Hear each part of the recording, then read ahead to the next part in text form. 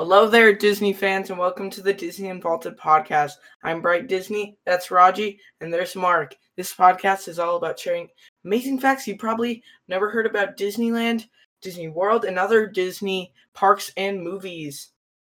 And today we're doing 10 things you should know about Disneyland. Guys, I'm Mark. I've been a fan of Disney since, as long as I can remember. And from my understanding, Bright Disney is a vault of knowledge. Yeah, that's the namesake of the show. And hey y'all, Raji over here, Disney fan for my entire life. Also have drawn art for Disney. Also, big fanboy, but at the same time, somehow Bright Disney knows more than I do, which is very infuriating. But also, I'm here to learn, so happy to be on. So the first fact, let's just hop right in, is Doritos at Disneyland. The origins of the popular snack Doritos have found their place at Disneyland restaurant in Frontierland named Casa de Fritos. It's now called Rancho del Zocalo, but originally it was a Mexican restaurant sponsored by Frito-Lay, and they would throw out the taco shells, and one day the vice president of Frito-Lay said, hey, we should just make them into tortilla chips instead of throwing them away, put some seasoning on there, and one day, and they were so popular that they're now a snack staple.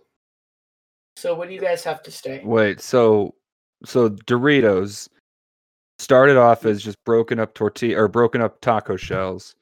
Yeah. And then Taco Bell made Doritos tacos. So they came full circle there, didn't they? Yeah, they did. But you're like Bright Disney. Like, are you lying to me? No, Doritos actually start the brand Doritos, the chip. It actually started at Disneyland. Yeah, in Frontierland, in the restaurant Casa de Frito.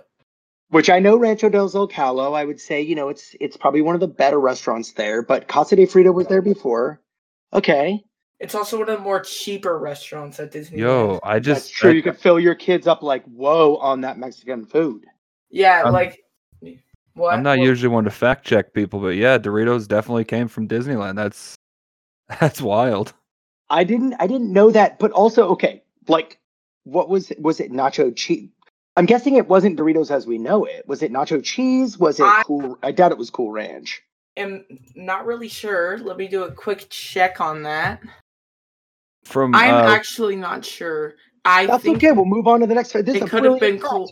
I think they were just Cool Ranch. No, because I know for sure Cool Ranch came out when I was a kid. They had nacho, then Cool Ranch came out later, so I know it's not that. From what I'm seeing, it looks like it was just regular corn tortilla chips, and then later they added the nacho cheese flavor. There was also taco flavor. It wasn't even nacho cheese then. Yeah, it might have just been taco flavor. That's weird. Yeah. Weird? Well, remember the Tapatio flavored ones that are just divine. They are delicious. I love the Tapatio flavors, but we're getting a little bit sidetracked. Let's get to we are. The number 2, Disneyland cats. So Disneyland originally had a bunch of cats in the Sleeping Beauty Castle walkthrough when they closed it for a while, and they instead of giving them the axe, they decided to let them free to get rid of all of the little tiny mice. Sorry, Mickey. Around the resort. And is that where the idea for the Aristocats came from? No, it wasn't. The Aristocrats. The irony of a park that was based on a mouse that then tries to eradicate the mice it's not lost on me. You can find them all over near the Grand Californian. A lot. That's mostly where they try to hang out, and they basically just stay there for the food. And they were evicted from those cats. Some of them are cast members are welcome to adopt the cats for free. Oh, that's cool. Yeah, it is really 'Cause cool. I know when you adopt pets in real life, they're expensive. Yeah. I am curious about the cats. Like, has anyone, being that we've all been to Disney a lot, has anyone actually seen a wild cat, like a feral cat at I Disney? have seen one cat at the Grand Californian. Like in that I mean, so in that little pathway from down, like it's from when you go out of the entrance from California Adventure by Grizzly River Rapids into the Grand Californian, there's that little pathway to get to the main lobby. There's a little grass area on the side where I saw a cat. You saw a cat. All right. that's pretty wild. Yeah, I don't think I've ever actually noticed one. Yeah. Well, they only want one mouse in that park. I get it. He's a dominant mouse. What's Or up next, two. Bright Disney? What do we got for next? The next I'm one curious about is this next fact. Club 33. Club 33. So I have heard of this, but I don't really know what it is. So it's a private club that is located in New Orleans Square, and the name comes from the address inside the land. And it was originally built for like a business place for like Walt to go if he wanted alcoholic drink in the parks with his business partners. Interesting. And so is it still just like for Disney execs at this point? No, mostly right now you can actually do it publicly, but it has around a 10-year waiting list. You have to sit in the waiting list for 10 years. And then it's around, I believe, so corporate members pay an initial fee of $40,000 and then pay $25,000 in annual dues. My goodness. So wow, I do know a little bit about this club. First of all, I would never pay those dues unless, of course, I was very rich. Yeah, that's it. I didn't think it was that much. But keep in mind that if you know somebody, they can bring guests in. So if you have somebody that has access to Club 33, I've had 2 friends in my lifetime that have had access to it that have said, like, hey, if you want to go, let me know. Why didn't you go? And then, of course, let me finish. Of course, naturally on the vacation, I'm like tweeting them or texting them like, yo, dude, I'm ready. Let's go. And they're like, they ghost me. So 2 things, get a friend that can bring you in, and second, get a friend that doesn't ghost you. You know, I kind of have something that's kind of like that. I have a gym membership where I can bring a friend every time I go work out. So it's kind of the same thing, right? Yeah. I think it's the same thing. Like you definitely need, except for it's delightful at Club 33. So up until like around like the early 2000s, the only place Club 33 existed was like a expensive private club inside the Disney parks was at Disneyland, but more recently they've added one to nearly every park. So there's one at Animal Kingdom, there's one at Magic Kingdom, there's one at Tokyo Disneyland, Shanghai Disneyland, and I think there's more coming. That's pretty rad. But it's still going to be $40K just to join, plus the 10-year wait list. Yeah, that's probably not the 10-year wait list because they're newer. Right, but still 40,000. Like even if I were to get on that wait list, I just crunched the numbers. I'd have to save like an ungodly amount of money every month just to be able to join. Yeah. Oh, it's so it's darn near. All right, Bright, I feel like that's a really great fact, but it's also so untouchable for all of us. Do we have something else that like maybe we could sink our hands into that we could do? Actually do. The next one fact? Is also in Frontierland. It's the Petrified Tree. And the Petrified Tree is located inside of Frontierland, right next to the Mark Twain loading area. Is that weird rock that's like right near the river? Yeah.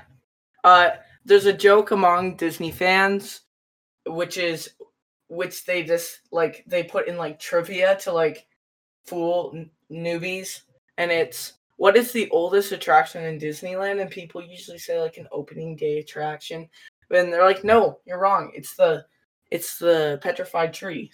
You tend to think that you know a lot about Disney, and then you realize like everyone is also just as fanatical as you. Plus, they've got 3 Disney. So I'm actually reading right off of. They're much more fanatical. Yeah. I mean, I have a Disney tattoo, and I didn't even know about that tree. Yeah. That's what a great birthday gift. Was it a birthday gift, Bryce? So what was it was in Walt and Lillian Disney stopped by the Pikes Petrified Forest on July 11th, 1956. So this would have been around a year after Disneyland opened. It was just 2 days shy of their 31st wedding anniversary. Oh, that's sweet. That's that's super sweet. Like nothing like a big rock. Walt ventured in while Lillian. It looks like wood. Lillian for your. Walt ventured into there while Lillian decided to wait in the car because she wasn't too interested in it. I mean, she wasn't can you interested imagine? In it, and then he's like, what a perceptive husband. I noticed how uninterested you were. So I got you a petrified piece of wood. That's let's be real. Like I can imagine the disappointment in her face when he purchased it. I know. He purchased it for $1,650, which in today's standards is a lot more. Like just imagine he's sitting down at dinner, honey. I got you something very special for your birthday. It's that big rock that I know you've had your eye on. And she swoons because she thinks she's getting like a diamond necklace or something. And then he takes her to the park and it's just a big old dead tree. And she's just like, Walt, I said what I wanted in plain English. And it was actually... Where did you mess up? Where'd you mess up here? Walt was a visionary, but maybe not in that way. And, all right, let's move on. And in September of 1967, it got put inside of Frontierland, which I actually think is a cool thing because a lot of people just walk right past. I do think, though, if you're one of those kinds of people that just like to chill, and we have become those kinds of people where we like to really bring in the atmosphere. We're not about necessarily the attractions or whatever. We just like the whole mood. Yeah. Done this a lot. We just sit there and we just watch like the Mark Twain or whatever. And that's when we found out about that petrified wood thing. We're like, what the heck is this obstruction in front of our vision? And of course, it's got a little placard on it and you can read more about it. So yeah, I think it's cool. Yeah, I think it is really cool. All right, what else you got for us, Bright? So the next one is the Lily Bell. And the Lily Bell is actually a train on one of the Disneyland Railroad cars. And it was named after Lillian Disney. And it is sort of a luxury place to sit inside of there. You can ask a cast member, I believe. But you can also, if you do the Walk in Walt's Footsteps tour, you get to go inside the Lily Bell. I think everyone should experience it, and I really want to too. Okay, so Bright, what you're saying is like it's a train car that's on the Walt Disney Railroad that goes around Disneyland, and this is dedicated to his wife, and it's like a luxury train car. Yeah. Yeah. Okay, Mark, is that what you were hearing, Mark? I just have a question. Was this another birthday present that Walt got for his wife that ended up just being part of the Disney park? I don't think it is. I believe he just wanted to make a luxury area for him and his family to sit inside of the Disneyland Railroad, and he named it after his wife. That's very sweet. Walt, I hate trains. Honey, I've got another present for you. Is it finally the big rock that I said? No, it's a train car. I told you I hated trains. Also, anybody can ride in it. It's not just for us. That's the best part. I believe that it was once only for Walt's family, but now it is available for everyone. Okay, so Bright, straight up, we could go to Disney right now, go to Disneyland and say, like, I want to ride on that sweet Lily Bell. And they'll let us in? Yeah, it depends on the day, but most likely, except for the one fact, Disneyland's closed at the moment. Oh, snap. Oh, right. Good point. Okay, but it doesn't cost us any money, and we could just get on that thing. This sweet, luxurious Lily Bell train car. I do believe. I do think so. Okay. All right. The next fact is forced perspective.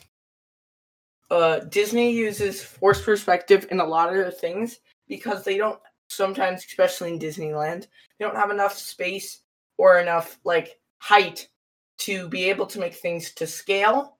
So they use forced perspective to make things look taller or longer. For example, on Main Street, it looks longer than it actually is because as you go, the buildings get shorter, so that when you're looking from the end of Main Street, it looks like it's a much longer road than it is. And the castle also, as you get up, the proportions get smaller, so that it looks taller than it is. So what do you guys have to say about this? All right, real quick. I thought it was the other way around. I thought the buildings got taller the further you went. It might be so. I am not sure. I remember hearing about this, and I think that's the case because perspective line, if you're used to drawing or art or in general being a human, as you look down the horizon or as you look away from you, things will get smaller and smaller and smaller. And that phenomenon makes you know that things are further away. But if you actually have a building that's getting taller and taller and taller, or buildings as it goes away, it actually makes it seem like it's actually the whole of Main Street, which you're talking about, is actually further away. So I think that's right. I think it's taller and taller and taller. Yeah, but it's super genius. I've heard about Disney doing a lot of things like this, where he thinks really outside of the box and does really unique, genius things to make the park better. I heard he's just obsessed with this stuff. So something really weird is that the Big Thunder Mountain Railroad is actually about 100 feet taller than the castle at Disneyland. Interesting. Oh. So I did know about the Main Street perspective because I did a project on this in one of my digital design classes 4 years ago, and my professor mentioned that I hadn't quite grasped what perspective was supposed to be until I showed him a side by side comparison and was like, yeah, this is what it's supposed to look like, man. And then he quit it. He quit his job the very next day because he couldn't handle it. Because you were too good. Oh. Just so good at my job, what I was doing. Yeah. Attaboy. Yeah. That's really cool. Cool, Bright. I love that fact. It's super cool. So yeah, it's so interesting to me because so another fact is the Walt Disney World Castle is also a lot taller. One thing you'll also notice with a lot of Disney structures and towers and mountains is that they're most likely under 200 feet tall, because if they're over 200 feet, they have to require a red flashing beacon for airplanes. So a lot of structures are built just a hair under 200. Right. So wow. if I'm not mistaken, the castle's only 75 feet tall, isn't that right? Yeah. For Disneyland. Yeah. Which is crazy because based on this perspective, it looks a lot bigger. Yeah. Oh, it totally. If you're sitting at Main Street, or you're even sitting at the Walt statue with Mickey, it seems huge. And then when you get up to it, right underneath it, you realize it's not that tall. Yeah. Disney World needs to do this a lot less because their castle's 189 feet tall. Well, I'm sure with the way technology advanced over the next what was it 30 years before they built Disney World after Disneyland? Years, not nearly as much. 60.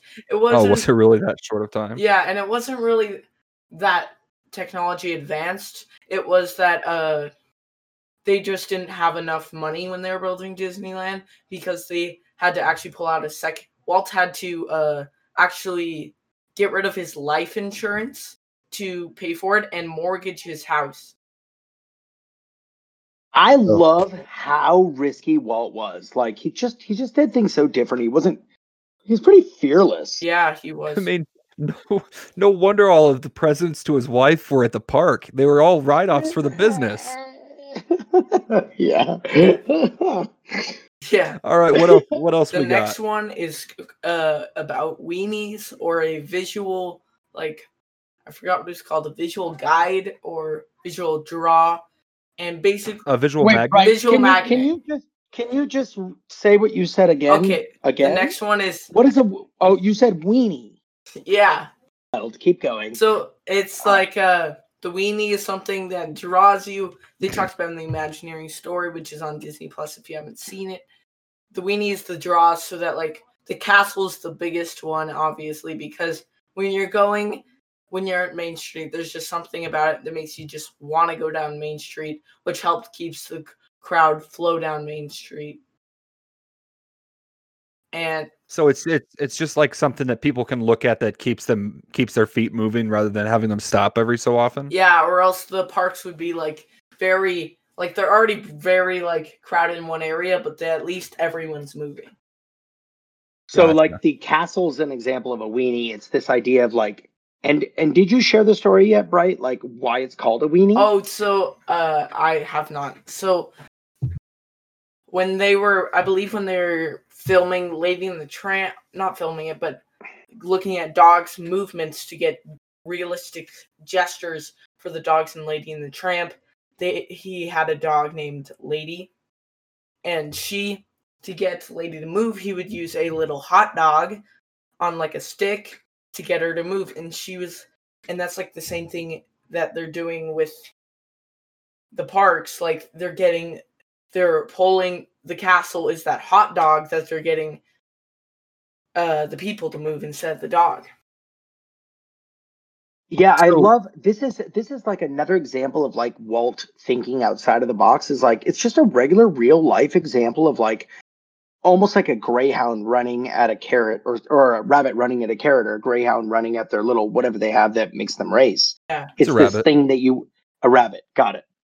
But basically this idea that like he's just observing it in real life and then he is like attributing this and using this in his parks, which is such a cool idea. I don't think I would have ever thought about that, but like this keeps people focused on the next destination. So going back to what I was going to say, Bright, what you're saying is that it's like the castle is a good example of the weenie. Instead of just like hanging out in Main Street and clogging up Main Street, you're going to keep that traffic flow moving forward. So most of the lands have a weenie. Adventureland is actually the only land that was purposely never meant to have a weenie, because they wanted to have on purpose, because they wanted it to be a mysterious land. Yeah, you're in the jungle. Like a lot of times in the jungle, you're kind of like shrouded by all the rocks and foliage. And that's cool. Me, I love Adventureland. Adventureland is probably my favorite land. And to me, there's actually one weenie, and that's actually the Dole Whip. Oh, I love it. And Bengal Barbecue. Okay, real question for you. Dole Whip at Walt Disney World versus the Dole Whip at Disneyland. Tell me more. Dole Whip is way better at Disneyland because for a long time they actually didn't have the Dole Whip. They do a lot of different flavors there now with Tropical Hideaway. In Disneyland, they've added a lot more, such as the orange Dole Whip and other ones, this isn't really a Dole Whip, but in California Adventure they have the adorable snowman treats with the lemon flavored one, and I really like that one. At Disney World, they have like a Kakamora flavored one. They have I know the one most recently that I saw was a pistachio flavored one. Ooh. Oh, that's not sitting well. No. And but I will say Walt Disney World Dole Whip. I've never been a huge fan of Dole Whips, only slightly. I think it's so great And then I discovered Walt Disney World Dole Whip with pineapple juice and vanilla ice cream. Oh. And it blew my mind. Blew my mind. Oh. Frick, yeah. Frick, yeah. So let's talk about some other ones. This one is not really a commonly stated one, but I think the Haunted Mansion can be a weenie. Because sure, yeah, it's a big building. If I could give my input on that, I feel like in New Orleans Square that would have to be the only, because I can't aside from like the island itself, I can't think of anything else that would be big enough or eye catching enough to be considered the weenie there. Well, I feel like Big Thunder is obviously the one for Frontierland, and Fantasyland has the castle, obviously, and of course. I consider Space Mountain for Tomorrowland, right? Space Mountain. Well, for Tomorrowland, it was actually considered. It's actually considered. You know that like big rocket that has the Pizza Planet sign on it. Yeah. Well, it was originally a ride called Rocket to the Moon, and they originally changed it to Mission to Mars later after the moon landing, which it eventually closed, and now it's Pizza Planet over there. But Tomorrowland is one of those that I think really needs to because a lot of places say that the Astro Orbiter would be the weenie at Disney World because it's way far back and you have to go walk down to get to it. But at the Astro Orbiter at Disneyland, I think they need to move it way back to like in the middle, right next to in between Star Trader and Galactic Grill, and put it up there. But I will agree with you on that. I do think that the eye catch for Tomorrowland especially is too near to the entrance, so it doesn't give people enough time to move back. Yeah. Get them embedded in that Tomorrowland. Okay, get them deep in there by the Star Trader. Yeah, we spent a lot of time on this one. So let's go to the next one, and that is Jingles on the King Arthur Carousel. Like the songs that play? No, Jingles is actually the name of one of the horses. Jingles the horse. And it was actually okay. And it is actually was dedicated in, I believe, I don't know which year, 2008. It was dedicated to Julie Andrews, the actor of Mary Poppins, of course, in the original. Oh yeah, I can I just looked it up. You can see it's got the umbrella on the haunches, and I think there's even a little Mary Poppins on it for the looks like this was for the 50th, is that right? Yeah, it was for the 50th. I had no clue this was a thing. Okay, so are there other tributes like this where they've got like a horse or like something like the carousel? Does it have any other tributes? Surprisingly not. I really want to go in the carousel next time I go and try to get on this. This was also featured. It was Walt's. The reason it was dedicated was it was also, fun fact, it was Walt Disney's favorite horse. Oh, it was this was his favorite, and then he painted on the Mary Poppins stuff on top of it? Is that right? It was painted during the 50th anniversary in 2005. Oh, I see this. Okay, awesome. So yeah, there was actually a point during I think it was for the 50th where it was painted gold, and it looks like they repainted it with the white for Mary Poppins in 2008. Oh, I see the difference here. Yes, on the 50th they even had a 50 on it. Gorgeous, absolutely gorgeous. I love it. And Mary Poppins, like I've seen those. I've seen some of the Finding Mr. Banks or whatever that one is called. Walt worked really hard to get P.L. Travers onto this whole thing. Yeah. So, to get her to give the rights to Disney. So that's great. That's so cool. Yeah. I was just about to say this horse is actually featured in the movie Saving Mr. Banks, and when he's asking her to get on the horse, he goes, "Okay, come take a ride on Jingles here." Oh, no way! Okay, that's so cool. Okay, and I remember the scene, but I don't remember it being Jingles, so very cool. Yeah, and the next one on our list is the voice actor Thurl Ravenscroft. He is a voice actor that has appeared in many famous Disney attractions, and is also the original voice of Tony the Tiger. Ravencroft. That sounds... I'm sorry. Fantastic name. That's a fantastic name. So, his first role in a movie was actually he played Monstro the Whale in Pinocchio. He got his... Does Monstro even have a voice? I mean, it's kind of like what Mel Blanc did with all the voices for Pluto and stuff. So I guess he just started off by making sound effects. Yeah, and then just a year later, he did Dumbo, being the lookout for Mr. Spork and the Pink Elephants.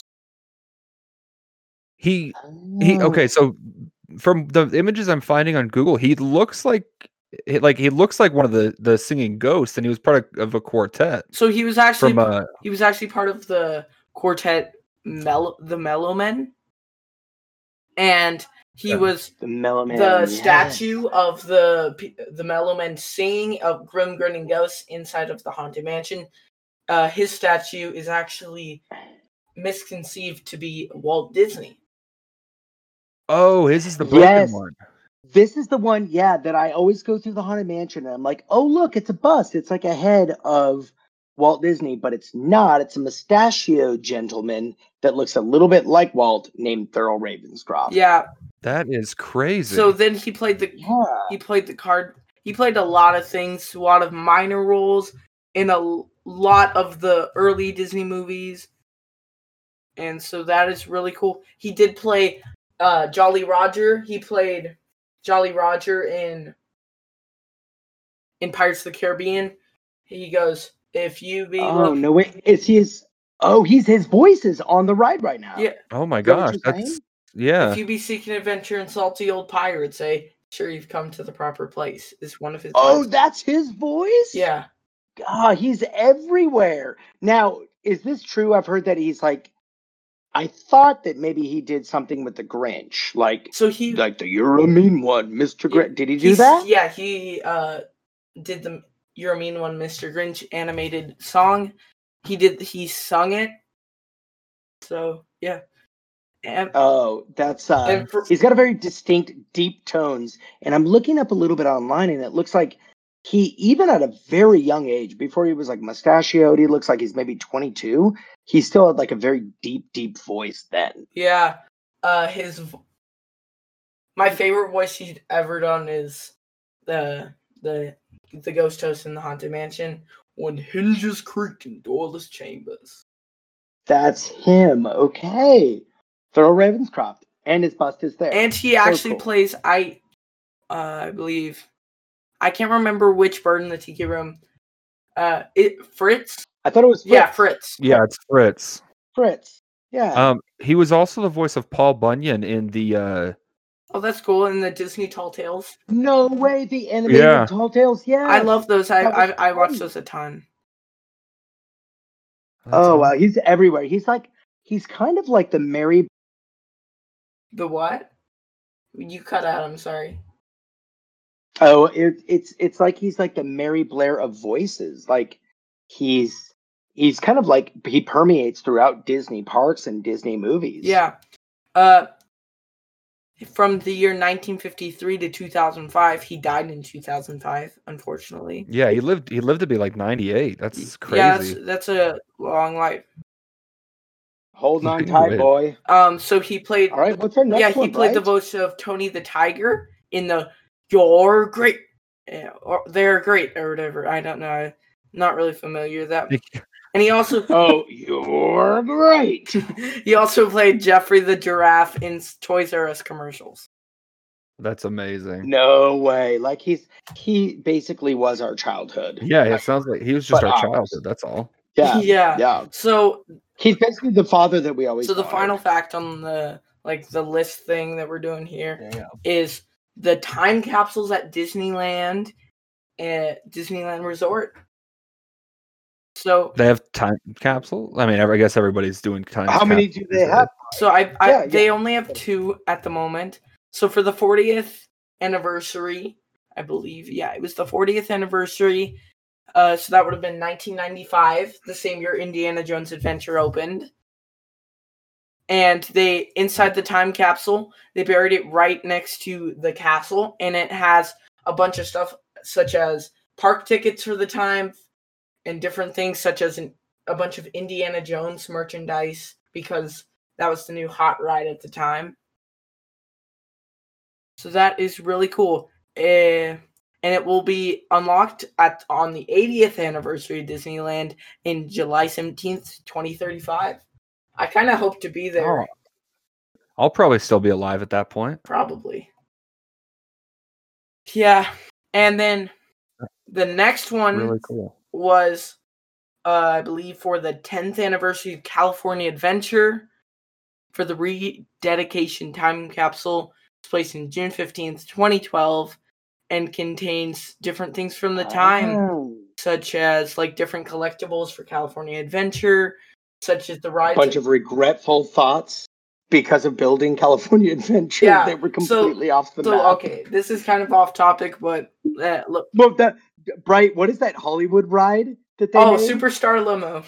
It was actually Superstar Limo. So basically, it's got a picture of that, and it's like, we regret it. Like, it was horrible. Yeah, and so it was actually... that ride was actually supposed to be like a super fast ride, but after Prince Diana died to paparazzi, they were like, no, we're gonna change the theme.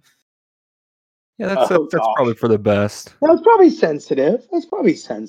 Yeah. Two other theme parks that I really would have rather had was originally when Disney bought the SS Mary, I believe it's called, which is a cruise ship, and they also bought a bunch of land for it in Long Beach, and they were going to build a second gate there, and it was going to be called Disney Sea, which they eventually built inside of Tokyo.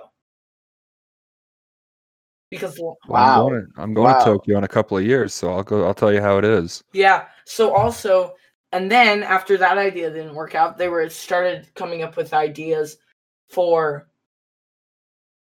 inside of across from Disneyland in the old parking lot. So the first idea and the one they wanted to do was called Westcott, which is basically Epcot in the West. Wow, genius. Interesting. And it was going to have, similar to Spaceship Earth and Epcot, it's going to have a huge golden ball with a huge clear layer around it. It's going to, instead of Spaceship Earth, Space Station Earth was the name. And eventually... So they're basically just taking one word and changing it. Ep, West, Space Station, Space, like... Yeah. Their naming needs a little help. Well, it was supposed to be a port of Epcot, basically. Right. I get it. So, but ended up, at first they were like, no, we don't want the locals were like, no, we don't want a huge golden ball invading the like city, and it's going to be an eyesore. And so then, I get it. So that instead they were like, okay, let's build just like a tower that's less like that.